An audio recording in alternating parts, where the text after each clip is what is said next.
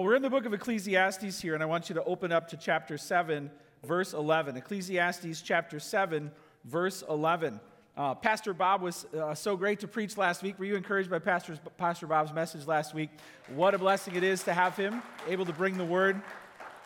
Make sure you always share with the preacher how the message impacted your life. If you haven't already done that, give him some encouragement this week.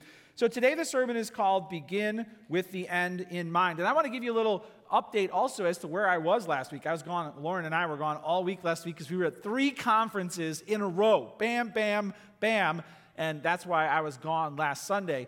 And I have a lot to be thankful for, which I want to share with you throughout this sermon. So one of the conferences we went to was for the NSP, the National School Project. And that's the organization that we partner with to get the gospel into local public schools. So if I've told you a story about being at Richards High School or Oak Lawn High School or Stagg or Shepherd or whatever, and there have been 75, 150, 300 kids on some of these events in their school during lunch hearing the gospel from me or a speaker that's come in, that's orchestrated through NSP. It's a dynamic organization, and it's been around for 20 years, but it's just now getting a full head of steam. So we were invited to be at their first ever national conference in Phoenix, and they invited a bunch of people to become some key donors and then some speakers just to spread the word about this ministry. So here's a picture. You're going to get mad at me. Here's a picture of where I preached last Sunday, okay? That's me in Phoenix bringing the word, David and Goliath, to this conference. Here's another picture. And it was really gorgeous out, and it was outside, and I know you hate me now. But that's where we were last Sunday. I got to preach, and here's a picture of the conference.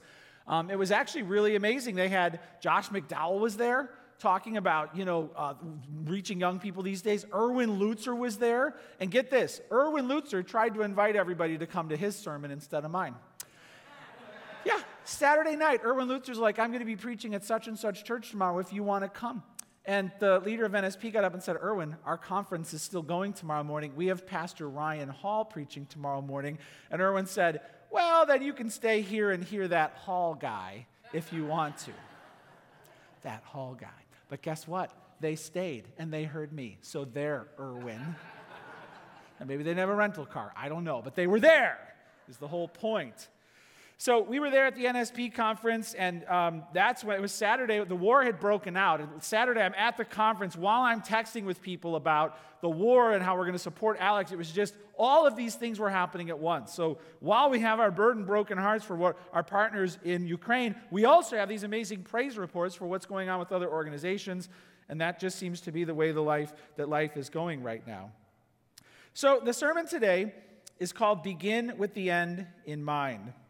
And Solomon has had a lot to say. He's on a quest. His search goes on. He is looking for lasting sources of meaning and pleasure. And he's not finding them on earth. In fact, he tells us that if we fear God, follow his ways, it's the only hope of finding gladness on earth. Nothing on earth can satisfy your soul apart from God. Gladness only comes from him. Solomon today is going to show us the same thing, that we have to begin living with the end in mind, because we're not going to find the purpose apart from God. I want to say another quick prayer before we get into the word together. Let's lift this up to the Lord. Jesus, bless our time in your word. Bless our time as we hear from you, as we hear from the divine voice, O Lord, which is captured here in Scripture. As Solomon is writing and your Spirit prompted him to do so, show us that we can't find anything here on earth that will satisfy our souls which long for eternity. I pray, O Lord, that instead of that, you would show us your glory, which is only above, and help us to live for that because you died for us. And we pray this in Jesus' name. Amen. Okay, so as a preacher, it's tough to figure out exactly what Solomon's trying to tell us what to do or think, because he's just like moaning and grumbling for a long time. And if I wanted to be exactly true to the text, I'd just stand up here and complain about how life doesn't satisfy and then say, let's pray, right? But I'm reaching to the chapters around and the New Testament to show what we're supposed to do with his information. In particular today, I'm drawing from Ecclesiastes 6:12, where Solomon says, who knows what is good for the man while he lives the few days of his vain life, which passes like a shadow. So he's asking that question, well, what's good? What's good in life? And he's trying to answer that question. And then chapter 7, 1 and 2, which Pastor Bob preached on last week, a good name is better than precious ointment. The day of death, better than the day of birth. It is better to go to the house of mourning than to go to the house of feasting. For this is the end of all mankind, and the living will lay it to heart. Better to go to a funeral than a party. His point is this: the end is coming. We have to get ready. Therefore, how do we live? I see that as the guiding, governing question for this entire section. That's why the sermon is called Begin with the End in Mind.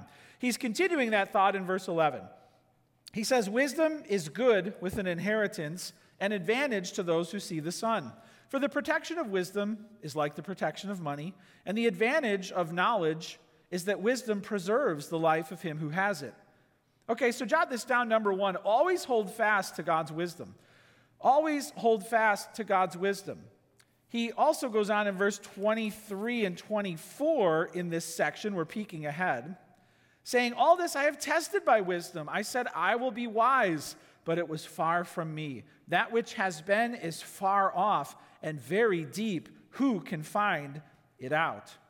In verse 19, he also says, wisdom gives strength to the wise man more than 10 rulers who are in a city. In this section, Solomon is sharing collections of proverbs that tie into his search, and ultimately it still dumps him off into despair, but he's showing you the road that he walked.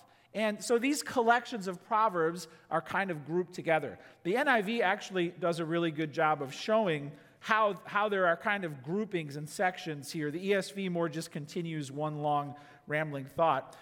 But the first idea is always hold fast to God's wisdom. What is wisdom, and where do I find it? Wisdom is a major Old Testament theme, especially in the category called the wisdom literature. And the fear of the Lord is the beginning of wisdom. Wisdom, one definition I heard that stuck with me through the years, wisdom is this: truth applied to life in light of experience. Truth applied to life in light of experience. It's not just wisdom will win you Jeopardy. That's not it. Knowledge is part of it, but it's understanding, and it's the application of how that applies to life. Truth applied to life in light of experience. When you add in the fear of the Lord, that is the full vision of what wisdom truly is. Well, what good is it? There's a protection.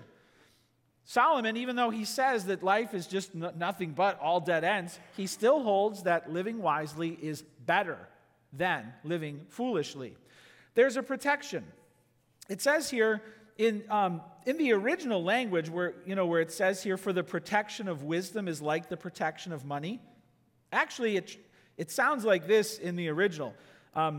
It says that in the shadow of wisdom, in the shadow of money. So there's a shadow of wisdom, and that's like the shadow of money. Now, what does he mean here? There's a couple things. He could be comparing the two and saying having wisdom is like having money. There's a correlation. And it's like a shadow. It's like a shade over you. Now, that both shows that there is something to it, but there's also not much to it. Like, you get some protection, you get some cover from the sun, but it doesn't last, and eventually it'll all be gone. He could also be saying that there is a connection between if you have wisdom, you will have money. The Bible does assert that as well. The wise person often does better because they have more self-control, more knowledge. So we don't know exactly what he's saying here, but when he says wisdom is good with an inheritance, he could be meaning wisdom is leading to the inheritance. Or he could just be saying wisdom and an inheritance is the best. An advantage to those who see the sun. For the protection of wisdom is like the protection of money.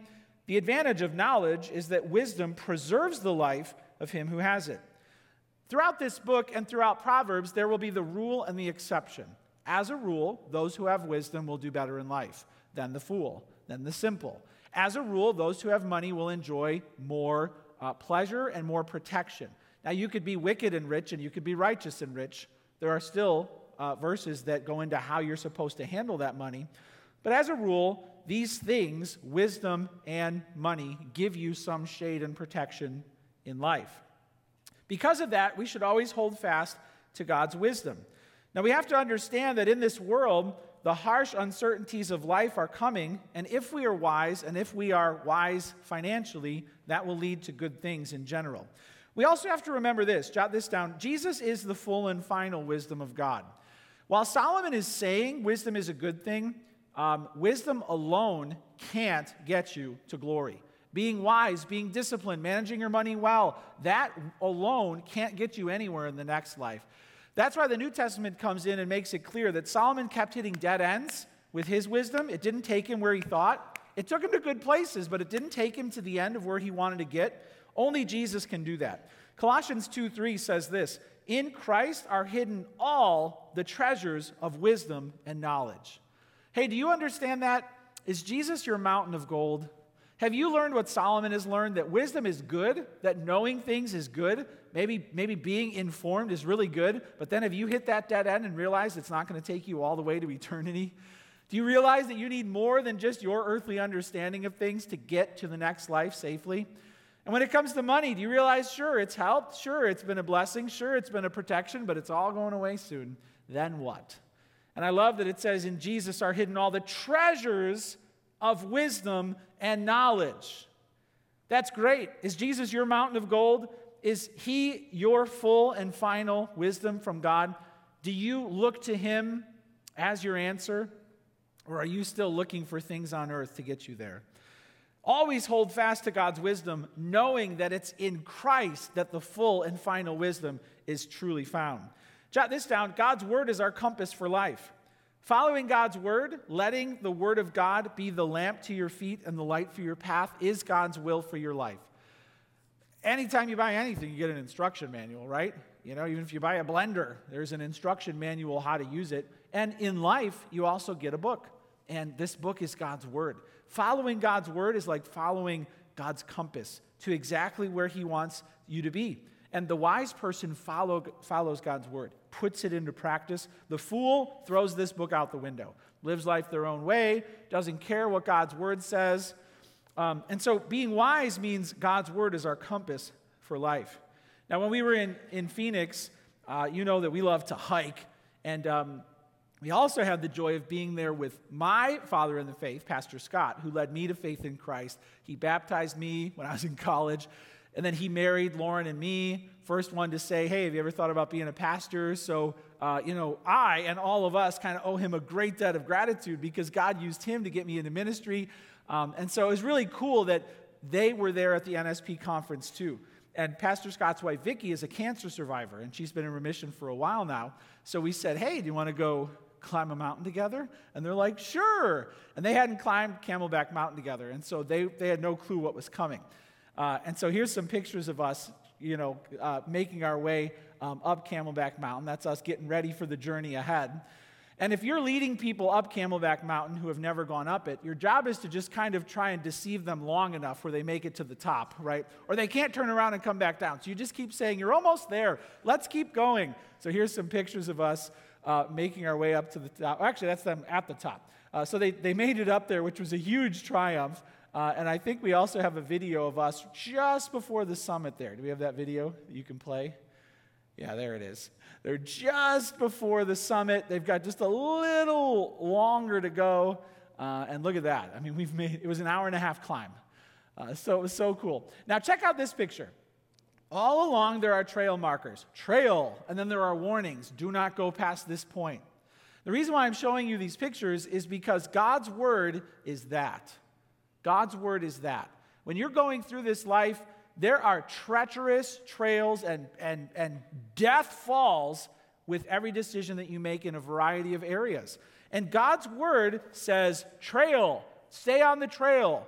And then God's word says, stop, don't go any further down that road.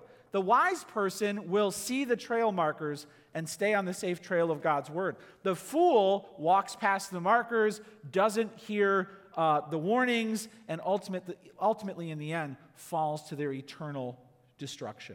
So Jesus is the full and final wisdom of God. God's word is our compass for life, getting us all the way up that mountain to glory forever. And then jot this down. Wise living is rare, elusive, but rewarded. Wise living is rare, elusive, and rewarded. Verse 11, wisdom is good, with an inheritance, an advantage to those who see the sun. There's a blessing. Protection of wisdom is like the protection of money. It preserves the life of him who has it. And then it goes on to say how elusive it is. In verse 24, or verse 23, all this I have tested by wisdom. I said, I'll be wise, but it was far from me. That which has been is far off and deep, very deep. Who can find it out? Now, of course, the answer there is the Lord Jesus Christ brought it with him. But Solomon is looking into the bottomless pit of knowledge and understanding of this life, and he's like, I got nothing. And he literally is the wisest person alive. He talks about wisdom and also brings in virtue and piety. And he talks about the bad side too, vice, madness, and folly. Solomon actually walked down those roads too, and he's like, well, maybe the meaning of life is down the path of sin. And he didn't find it there either. So he's concluding what we must, that we should always hold fast to God's wisdom. True life on earth vanishes without heaven's wisdom. True life on earth vanishes without heaven's wisdom. So, beginning with the end in mind, are you getting ready for eternity? Hey, always hold fast to God's wisdom. Now he continues on. And here's what he says. Verse 13, this starts a new section. Consider the work of God. Who can straight what he has made crooked? In the day of prosperity be joyful, and in the day of adversity consider God has made the one as well as the other, so that man may not find out anything that will be after him. In my vain life I've seen everything. There's a righteous man who perishes in his righteousness, and there's a wicked man who prolongs his life in his evil doing. Be not overly righteous, and do not make yourself too wise. Why should you destroy yourself? Be not overly wicked, neither be a fool. Why should you die before your time? It's good that you should take hold of this. From that withhold not your hand, for the one who fears God shall come out from both of them. Wisdom gives strength to the wise man, more than 10 rulers who are in a city. All right, so generally, jot this down, number 2. Number 1 was always hold fast to God's wisdom. Number 2 is, but prepare for joy and sorrow. But prepare for joy and sorrow. So you hear verse 1, always hold to God's wisdom, and you're like, okay, I'll do it. And then something really wrong happens, and you're like, ouch. But I did what you told me to do. I didn't do what you told me not to do, Lord. And now something very bad has happened to me. Solomon is now sharing the exception. Prepare for joy and sorrow. Okay, I'll live the righteous life. Ouch, that hurt. This is the way it's going to work. The Bible calls this the crooked things. The crooked things. Consider the work of God. Who can make straight what he has made crooked? There are things in your life that will hurt. Things in your life that are wrong. Things that seemingly should not have happened, especially when you were doing nothing wrong. Especially when you were walking the trail and then suddenly you broke your leg. Suddenly a boulder came down and hit you. God, how can this happen? Why do the righteous suffer? It's a question that humanity has asked for so long. It's a question that the Bible is very aware of and that the Bible deals with as well. The crooked things in life, Solomon doesn't spell out what he means, but it's so general. It can include anything in your life that you feel like is wrong, that shouldn't have happened, that is painful. It's the crooked things. And it's something that God has allowed in his providence. Here's a picture of some crooked things after a storm came through. This sign got bent. Metal, bent right over. Here's another angle. And I like this picture because there are things in your life that are this. There are things in your life where a storm came through and it just, whether you were young or a young adult or in your older year, it just something was bent. And here's the thing. It's not being straightened. It's one of those things like a thorn in Paul's flesh. It's just not being straightened. And you fear maybe that it won't be straightened this side of heaven, and you don't know what to do with that. In the book that I told you I'm reading too by Phil Ryken, Why Everything Matters, The Gospel in Ecclesiastes, you should definitely get that book. Chapter 8 is called The Crook in the Lot. He talks about a pastor who did a whole sermon on the crook in the lot. A pastor who had lost several children in infancy and felt like dropping out and abandoning ministry, but stuck with it. And in this chapter, he shares a lot of good insights. He says we need to see our situation in terms of the sovereign goodness of God. If there is a crook in our lot, it is the work of God. It would be vain for us to try and change it. We are under his divine care. We do not have the power to edit God's agenda. Whether we're having a good day or a bad day, there's always some way for us to glorify God. He goes on to say, why does God leave some things crooked, even when we pray for him to make them straight? Perhaps God carefully designs these crooks we have to turn our hearts away from this vain world, to teach us to look for happiness in the life to come, to prepare for eternity. In his sovereignty over our suffering, God is at work to accomplish our real spiritual good. Would you demand that God get rid of all the crooks, your disability, your disease? Would you change your job or your financial situation? Would you change your appearance or your abilities, your situation in life? Or would you trust God for all the crooked things in life and wait for him to make them straight, even if you had to wait until the resurrection? I don't know what it is in your life that you would consider to be something that's crooked. But the Bible tells us that we will face trials and that we have to allow God to allow things into our lives that are not pleasant. Prepare for joy and sorrow. Jot this down: the righteous will suffer. The righteous will suffer. You can do things right. You can follow God. You can go to church. You can raise your kids in the way of the Bible, and things will still go wrong. Who are the righteous? Well, Solomon would define them as those who fear God and find lasting joy in him and live according to the wisdom that God has revealed to them. Those would be the righteous. The righteous will suffer. And the righteous should expect this. This isn't saying God is evil. This isn't saying God does anything wrong. He doesn't. Every good and perfect gift is from God, and he's never tempted by sin. But everything happens under his sovereignty. And so we have to understand that he does ordain for these things. And right, Job asked, should we receive good from God and not bad? We're not able to demand only good things from God. If this is a deal you've been trying to make with God, if you gave God a contract, here's the things I will expect you to forbid from my life, Lord. Here's a contract. I'll do good. I'll be good. And here's the 99 things that you can't ever let happen to me or my children. Deal? Deal? Now, maybe you haven't actually typed it up, but in your heart, you might have that deal, and you may have made the mistake of thinking God signed your contract. Listen, he tore it up. He tore it up. There is no deal. There never was. And when a house gets dropped on your life, or a wrecking ball comes through your front door, God never made that deal. He did promise to work everything together for good. He did make that promise. That's the deal he did make. The righteous will suffer. You've seen this, right? You've lived this, right? You've felt this, right? In your friends and in your family, bad things happen to good people. Jot this down, and even worse, the wicked will prosper. The wicked will prosper. Who are the wicked? Those that deny God, despise his word, and take advantage of other people. Solomon would call those the wicked. Beware if life is going good for you, you've got a great portfolio, a lot of people respect you, and you've got nice cars and a nice house, and you've kind of come through COVID okay, and you don't serve Jesus Christ as your Savior and Lord. Beware. You might actually think, God must be blessing me.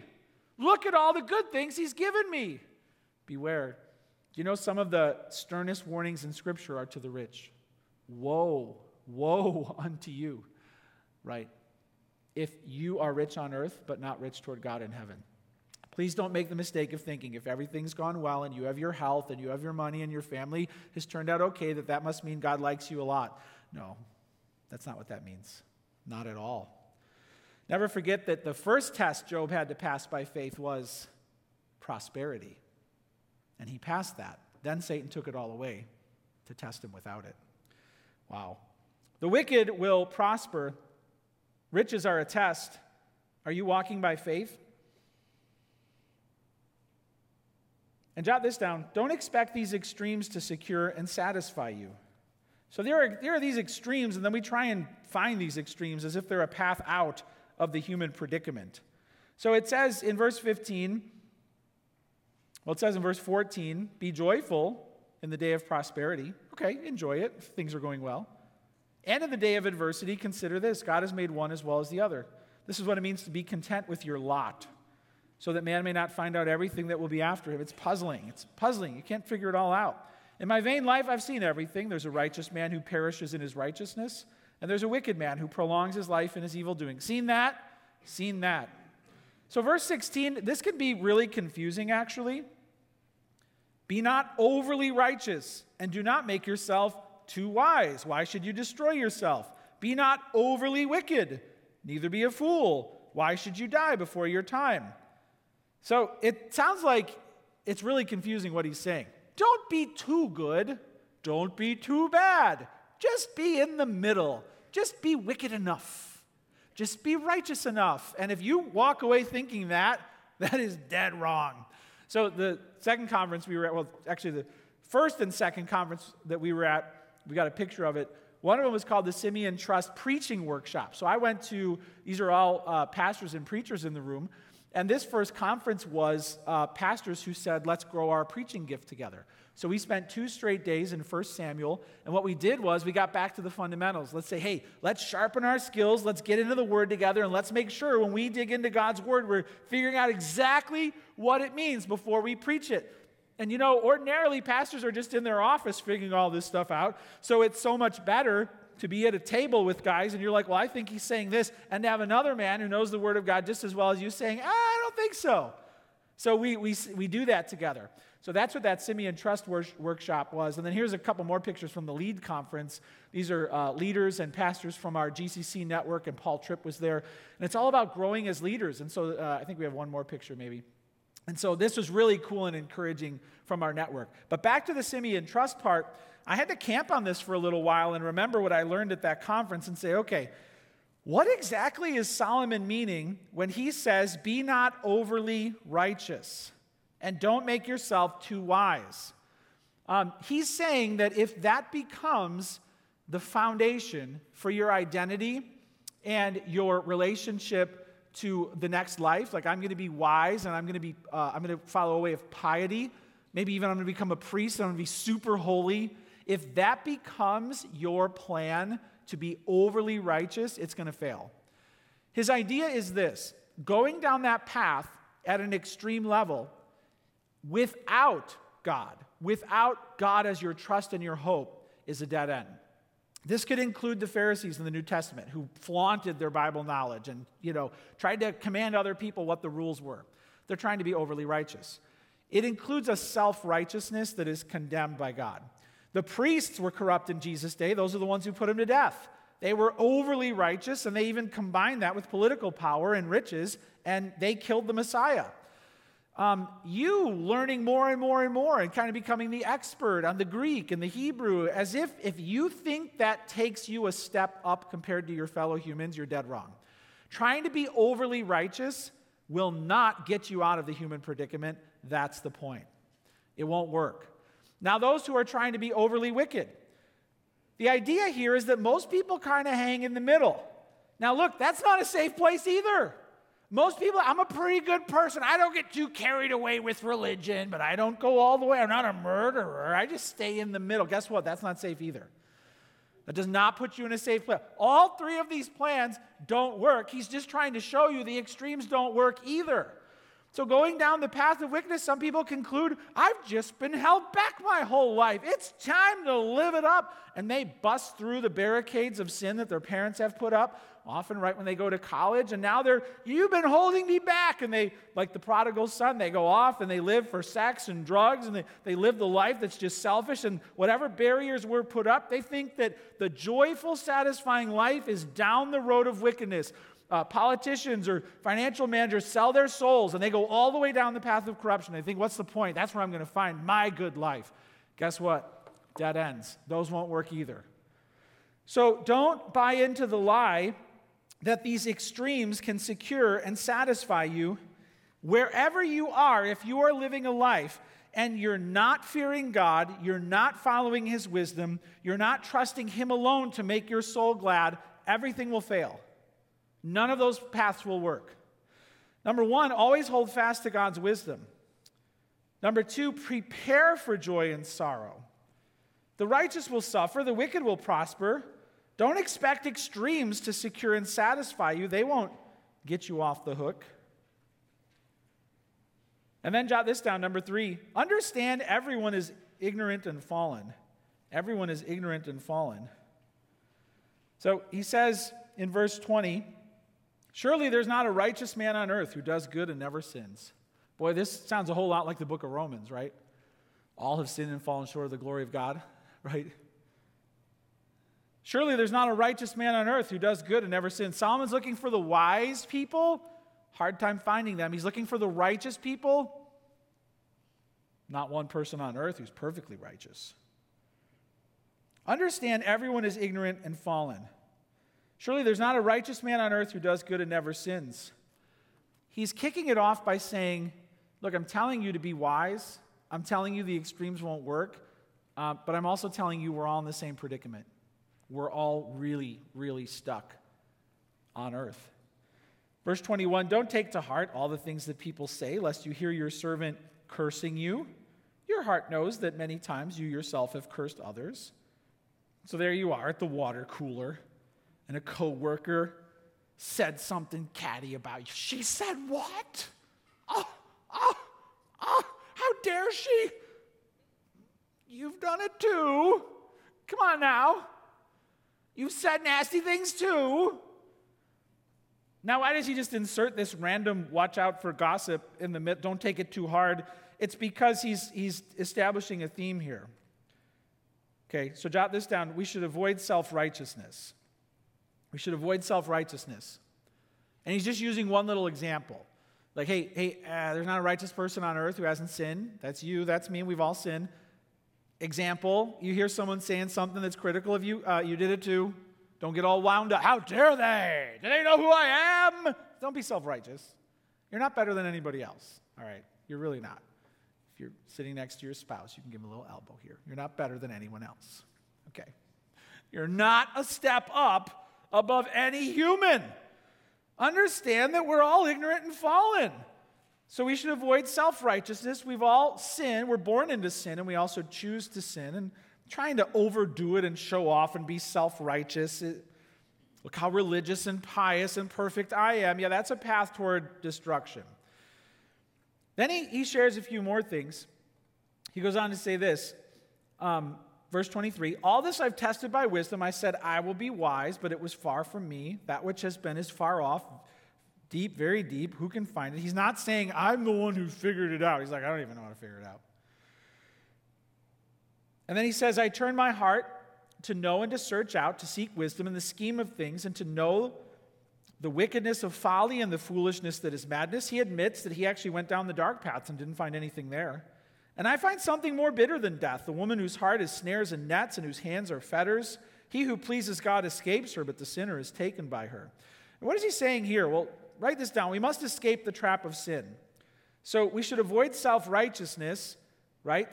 He's again condemning the extremes. Self-righteous, look at how holy and righteous and I am. And now he's like, hey, look, even though this is the human predicament, don't go all the way down the path of sin. He's shutting those extremes still. Seems like he inserts some warning against a specific kind of woman. The promiscuous woman, the adulteress, is throughout Proverbs a big, big problem, and to be warned about it. Seems like he's probably inserting a proverb about that. More bitter than death is the woman whose heart is snares and nets and whose hands are fetters. He who pleases God escapes her, but the sinner is taken by her. So one example of a trap is a man who encounters a promiscuous woman who's going to steal his integrity. Throughout Proverbs, for young men, that's a gigantic warning that he keeps warning people about. It would be very much in keeping with his writing to insert that here. If he wants to show, don't go down the path of trying to be better than everybody, and don't go down the path of wickedness, these would be perfect examples for him to cite. But then he starts to expand this warning, and this is the part of the sermon where I was most nervous about preaching, because this is the part of the sermon where Solomon goes on to insult all of the women of the world. prepare yourself. It says in verse 27, "Behold, this is what I found," says the preacher, "while adding one thing to another to find the scheme of things, which my soul has sought repeatedly, but I have not found. One man among 1,000 I found, but a woman among all these I have not found." So he's talking about his search for wise, righteous people on earth. And he says here in his conclusion, "I found one man in 1,000, but I didn't even find one woman among all of the women." Let's pray. I was actually most nervous about preaching this verse. It would be a very easy escape for me to say Solomon was obviously a chauvinist. He had 1,000 concubines and wives. Hello, the way that he thought about women and treated them was a huge problem. It'd be very easy for me to say, and back in that day, men and women were equally uneducated. So for Solomon to actually say, "I have 1,000 wives and concubines, and I can't have a conversation with one of them that keeps up with me in terms of wisdom and intellect," that might be true. Like, God gave him supernatural wisdom, and he might be like, the Queen of Sheba came to town. She was kind of known as one of the wisest people alive, and she was like, "I can't keep up with him." So maybe that's what he's saying. It sounds really insulting. With men, too, how many men were able to keep up with Solomon? Maybe 1 in 1,000. Maybe he's actually making a statement that is true. It's really condescending and insulting, right? Is that all that's going on here? Is Solomon just being like, "Hey, here's my report. I really don't have many people that can keep up with me intellectually"? That could be it. We definitely know that he is not saying something about women in particular that is true in Scripture. Solomon is not suggesting that there's no wise women on the whole planet. The Bible doesn't teach that at all. And I don't think that's what Solomon is saying either. He's not making a comment. We know in the book of Proverbs, the woman of noble character is listed, likely from Solomon in the last chapter of the book. So women are absolutely praised in the Bible for being wise and virtuous. So that leaves us with the question, what is he saying? Let's notice first that he's not just insulting women, he's insulting all humanity. He says, "I found one man among 1,000 and not one woman." Well, what is that going to do for us, guys? Is that going to make us boast? 1 of 1,000 of us is wise. Ha ha. We're 999% out of 1,000 dumb, But compared to, he's insulting everyone equally, okay? He's making a comment about humanity.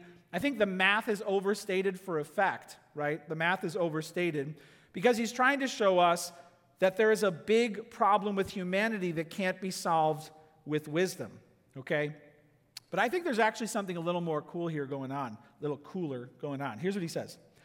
He says, "I have not found one man among 1,000, a woman among all these I have not found." Now look at verse 29. "See, this alone I found, that God made man upright, but they have sought out many schemes." So when I took a break from my sermon prep on Friday and I was eating my Chipotle at the table in my office, I kind of had a bit of an idea here. I wonder if what Solomon is saying here is interesting. There's a man walking around looking for wisdom, looking for a wise woman to accompany him. He's not finding it. He's not finding it. And he's not finding other men who have it, and he's not finding other women who have it. And then it kind of looks back to creation. God made man upright. That's interesting, isn't it? But they've sought out many schemes. I wonder if Solomon feels in his heart like he's stuck at the very beginning of humanity. We've gotten nowhere. Remember when God said, for Adam there was no suitable helper found, and it is not good. It's the first time God said something was not good. Man, all alone, no suitable helper. It really sounds like he's there. And didn't Satan tempt them in the Garden of Eden, tell the woman, "You will be wise like God"? How did that turn out? It seems like Solomon is going back to that and reflecting on how that turned out. And how did it turn out? Well, hundreds, thousands of years later, one man standing alone, he's not wise, and he can't find anybody who's wise. He can't find a helper fit for him. It almost feels like he's locating himself there. It's not good still. Satan's lie didn't pan out. Wisdom wasn't the way. Wisdom wasn't the way. And I think that does add a bit of a beauty to this. He's lamenting how he feels trapped in a sinful, fallen world. And he doesn't know how to get out of step one. I think that's a pretty beautiful way to reflect on this. We must escape the trap of sin. He's not sure how to do it. He feels like humanity is stuck at that very sad and sorry beginning, perhaps. And that's why, jot this down, we must prepare for eternity now. His conclusion is, we have to face this. We have to face the reality. That's why we read from 6:12 and 7:1-2. He knows the end is coming. That's why he says it's better to go to a funeral than a party. Because the end is coming, and we're all trapped in sin, and we don't know how to get out of it, and we can't even get off of square one. The earth is overrated and unsatisfying, full of dead ends, traps. There's a maze of emptiness. He looks around and doesn't see people living wisely or virtue. Most people are just seeking out schemes. We're all fallen and trapped and helpless and hopeless, but eternity is in our hearts, and that's all where it's heading. Hey, like Solomon, have you looked around and felt deep within your soul the futility of life on earth? Have you realized that even on your best days, you haven't satisfied God's standards of holiness? And have you realized that even those dark trails you walked down never left you happy for long? And now are you kind of in the middle, trying to be a good person, but you don't know where you're going in the next life? Do you feel the despair? Do you feel the hopelessness? Welcome to Solomon's heart. Do you feel like even if you look all the way back to the beginning, you don't even know the way to please God? Well, I've got good news for you. Jesus Christ came into the world to save sinners. Only heaven can bring you hope. Earth can't do it. If you've been trying everything on earth and missing out, Jesus came into the world to save your soul. And I want to tell you that you can find a joy that comes from another world. You can find a joy and a righteousness and a peace and a virtue that's found in the risen Lord Jesus Christ, so nothing on earth and no one on earth can ever take it away from you. It will be better than your best days. It will be more satisfying than all the delights of sin. It's salvation in Jesus Christ. And I want to close by showing you our brothers and sisters in Ukraine whose lives have been turned upside down in an instant. They don't know what to do. They don't know where they're going. They don't know how they're going to survive through the week. They don't know what the next several years are hold. This is not going away anytime soon. And I want to show you one video that made its way around social media where they decided that while they were in a bomb shelter underneath the ground, they were going to have a bit of a praise service. Check it out. Have you seen this video? Here it is. Мое имя в книге жизни, мое имя в книге жизни, мое имя в книге жизни, аллилуйя.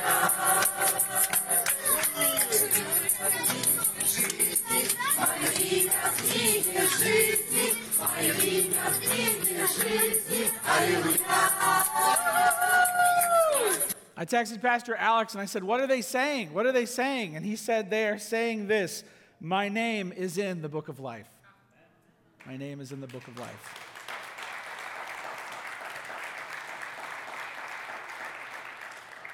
They have no earthly reason to be joyful. Nothing on earth right now. But they have everything in heaven. Is your name in the book of life? Let's pray. Jesus, I know there are some here today who have that hope. They have that faith in Jesus Christ. Lord, they've been beat up in this world, but they know that their name is written in the book of life, the Lamb's book, the list full of everyone who has been baptized in the name of the Lord Jesus Christ for the forgiveness of their sins. They've been saved by faith through grace. But there are some here today who have been trying everything on earth and coming up short. Maybe today is the day that they say, Jesus, save me, for I've tried everything and it's all failed. I'm empty. I'm hopeless. I have failed to fulfill your standards.